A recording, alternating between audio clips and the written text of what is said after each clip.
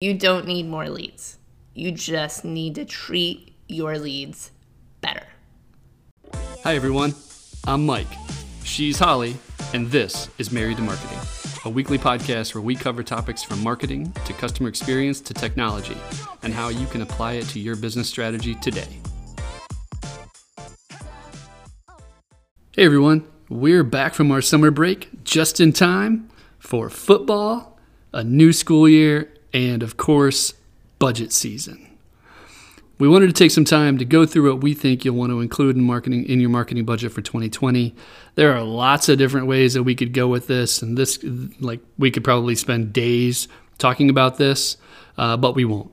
We could, and we have. We have.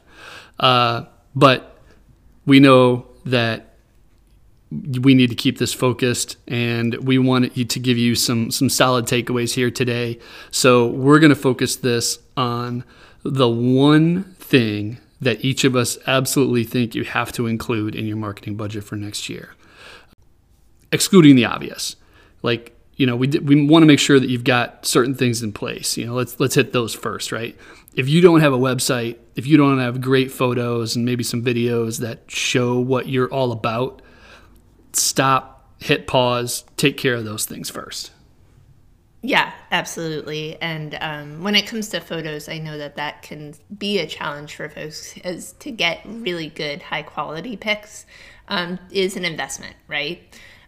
We can't necessarily include that in our budgets every year, but what we have found is there's, a middle ground where you can do some enhancements to your photos. So, for instance, we have a ton of apartment communities, which is my marketing that I do mostly, and that a lot of them are under 100 or 50 units. So they don't have a staged model in place. So the photos that we have are of vacant apartments. Wood floors, walls, and a ceiling don't really tell a great story. It's hard to showcase anything with that and get a buyer excited.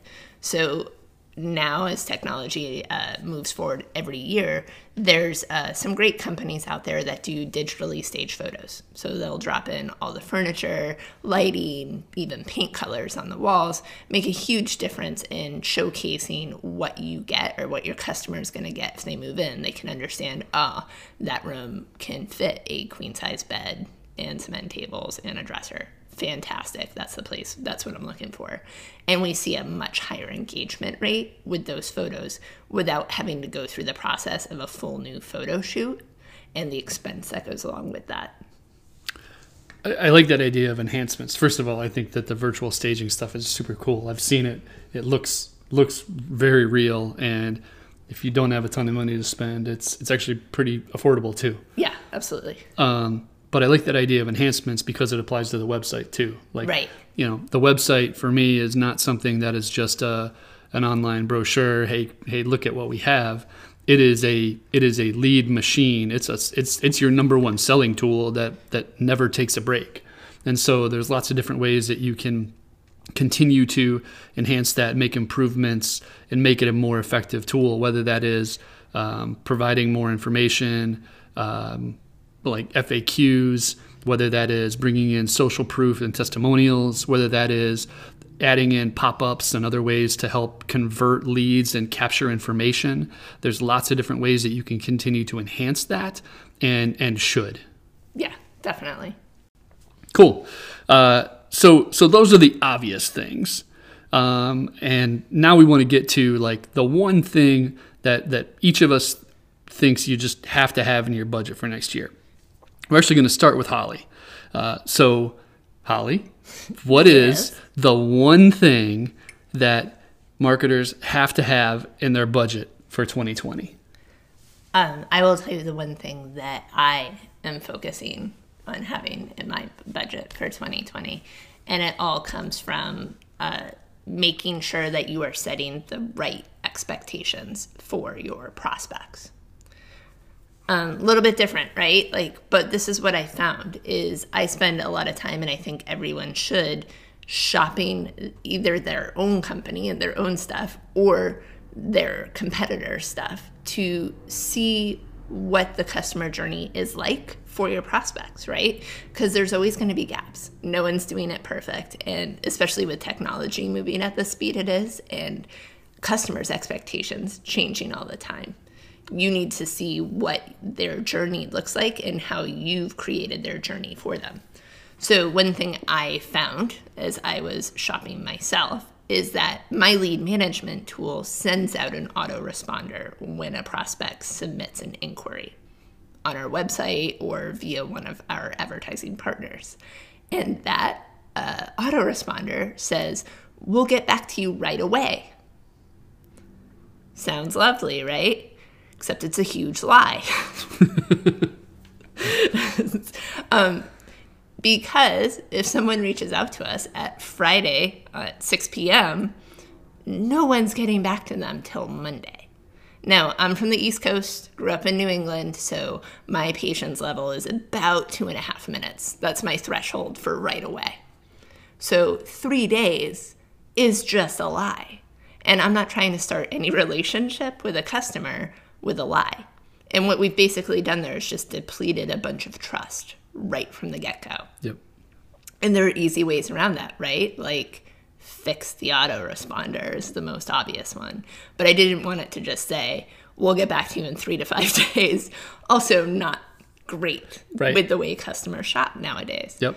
So what we did and the things that we invested in are what can we do to fill that customer's time until we can get back to them. So the first thing it says, obviously, is thank you for considering us. Second, here are our actual business hours. So it right away communicates when they know there's going to be a human there to talk to if that's what they want to do. Then 3, it invites them to look at the virtual tours of our communities and ask them to schedule an online tour themselves. And we see a really high engagement rate with that because people kind of don't want to talk to humans sometimes anyways. They just want to get done whatever their task is. Like, I love that my dentist has an online tour or appointment scheduler because I can just schedule my own appointment. I don't have to go back and forth with them of what about Wednesday at 2? No, what about Thursday at 4? I can just find the time that matches my calendar. And I think a lot of people feel that way. Sure. So they can do that at midnight, on Saturday, and they're done with that task, and they're moving forward down the path to becoming our actual customer. But it's because we told them right from the get-go, either you help yourself or you wait till Monday. Yeah, I love that. I mean, it's so simple, but it's also something that probably not enough people are doing. Just to actually go through the process as a customer and see where are you letting them down in those expectations, and where are you setting expectations that you can't meet. Right. It's setting your sales team up for failure right out of the gate. Exactly. I love that. That's really cool. So shop your own stuff, do an audit of what you already put out and what that customer journey looks like, and then use that as an opportunity to reset expectations and actually communicate how to do business with you. Yeah, and then find where your gaps are and see what you need to buy and include in your 2020 budget in order to fill those gaps. That might be an email drip campaign that just auto responds with the correct information. Yep. That might be the online tour scheduler. If you don't have it in place already, buy that. Yeah. Get that. Give them something that they can work on instantly when you're not available. That potentially, depending where you are with your budgets and what you already have in place, may be going to a 24-hour call center. It's a big investment, but if you do want to give your customers 24 hours access, then that's what you're going to have to do. So for each kind of set or where your budget is, you can see what the gap is and what you need to fill it with. Yeah. And maybe some things that you thought you needed but didn't. Right. Some things that you have been doing forever that aren't really relevant anymore that you should just stop doing. Well, it's kind of the swap out, right? Yeah. Like I've said a lot of times, you don't need more leads. You just need to treat your leads better. Hang on. Can you say that again? I love this so much, and I just want to make sure that we all get a chance to hear it one more time. From the top, you don't need more leads. You just need to treat your leads better. I love that. And it's so true. Yeah. Yeah. I mean, it works out every time. If you give them the opportunity to convert, they will, or they will at a higher rate than if you don't give them the opportunity. Right. Cool. My turn, I guess, right? Mm-hmm. So, Mike, what is the one thing you think needs to be included in budgets for 2020? So mine is almost after you've done your communication audit and you've figured out all the gaps, now you can really go on offense and start to go after the right customers at every step of the process. And for me, the number one channel to do that is through Google advertising. And I would include YouTube in that too. But, if I just think about where people go to shop and where they go to do research about what to buy, they start at Google. If you're in consumer goods, maybe that's Amazon. But for the most part, like for you with apartments, people are starting at Google. Yeah, absolutely. I mean, from our market research study last year, we found that 84% of all apartment searches started on Google. Yep. And that should come as no surprise to anyone. And they might go in any number of directions after that, but they're starting at Google. Mm-hmm. And then they get they get down a path to a point where they have more questions and they come back to Google with something else. Exactly. And every single one of those points where they come back to Google is an opportunity for you to understand what they're looking for and get in front of that customer with the right answer to their question. Yes. So it's one of those things that is useful at the very beginning of the process, at the middle of the process, and even towards the end of the process when they're ready to buy and ready to come to your door. There are opportunities there to go, click here to get directions, whatever that looks like. But I think that there's not a better tool out there for getting really surgical about going after specific keywords and phrases and things that people are searching for.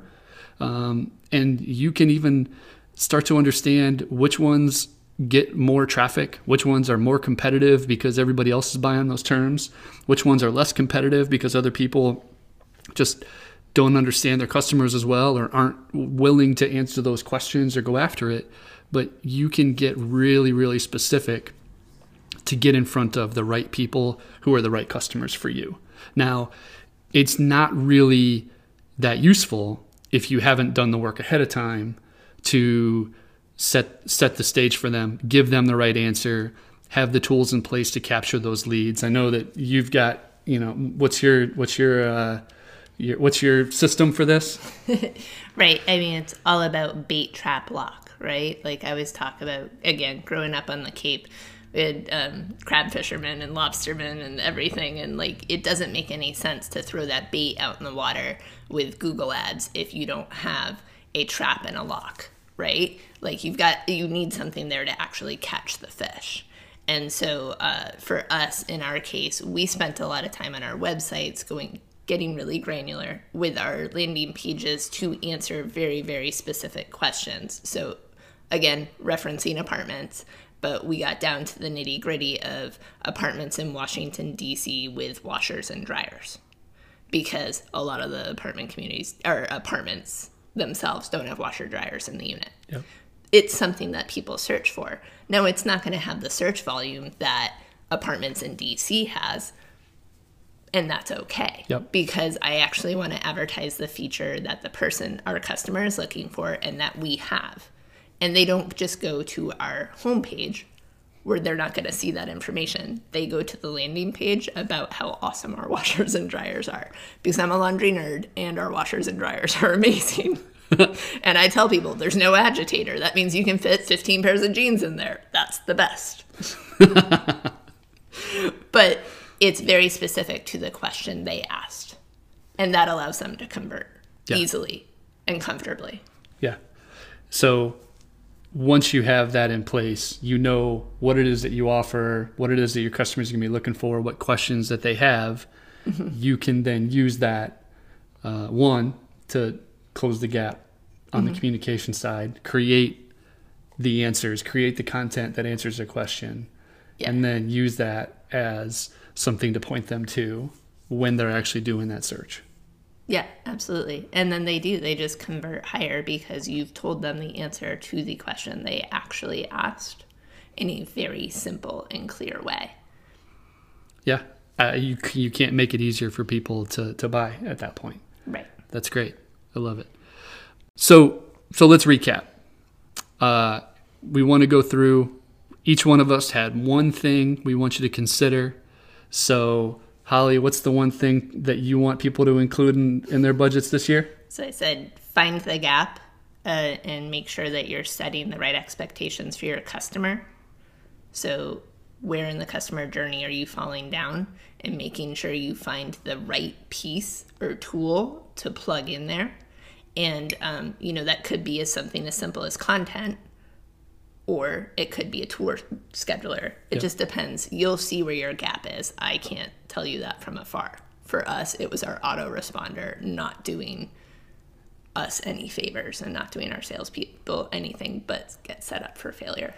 That makes a lot of sense. And my one thing, I wouldn't do my one thing until you've done hers. But my one thing is go on offense, and once you understand what your customers are looking for and how you want to communicate that with them, then go after them with really smart, targeted Google ads. We know that at every single step of the process, people are going to Google to do research, to look at reviews, to get people's feedback, to understand what the next step in the process looks like. And that's an opportunity for you to buy those keywords, get in front of people, and point them directly to the pages on your website, the videos, the social content, the different things that answer those questions for you. Ideally, you want to point them to somewhere where you can capture that lead. So typically that's your website, but make sure that you have the answers in place that give people direction and tell them the next step in the process towards making a purchase with you. That's ours. We want to hear from you. What are you looking to include in your budget for next year? Let us know. We'd love to hear what you're focused on right now. That's all for now. If you find value in these conversations, we want to hear from you. She's Apartmentalist on social, and I'm M. Whaling. Hit us up. We also want you to share the podcast with someone who might find value, and leave us a review on Apple Podcasts. It helps more than you know. Thanks for being here with us, everybody. That's all we have for this week. Make sure to subscribe and hit us up on social if you have questions or a topic you want to hear us cover on a future episode. Until next time, take care of your customers and keep your eyes and mind open. Inspiration is everywhere, and your next great breakthrough is likely right in front of you. Thank you so much for joining us on this journey. We appreciate you. We'll see you right back here next time on Married to Marketing.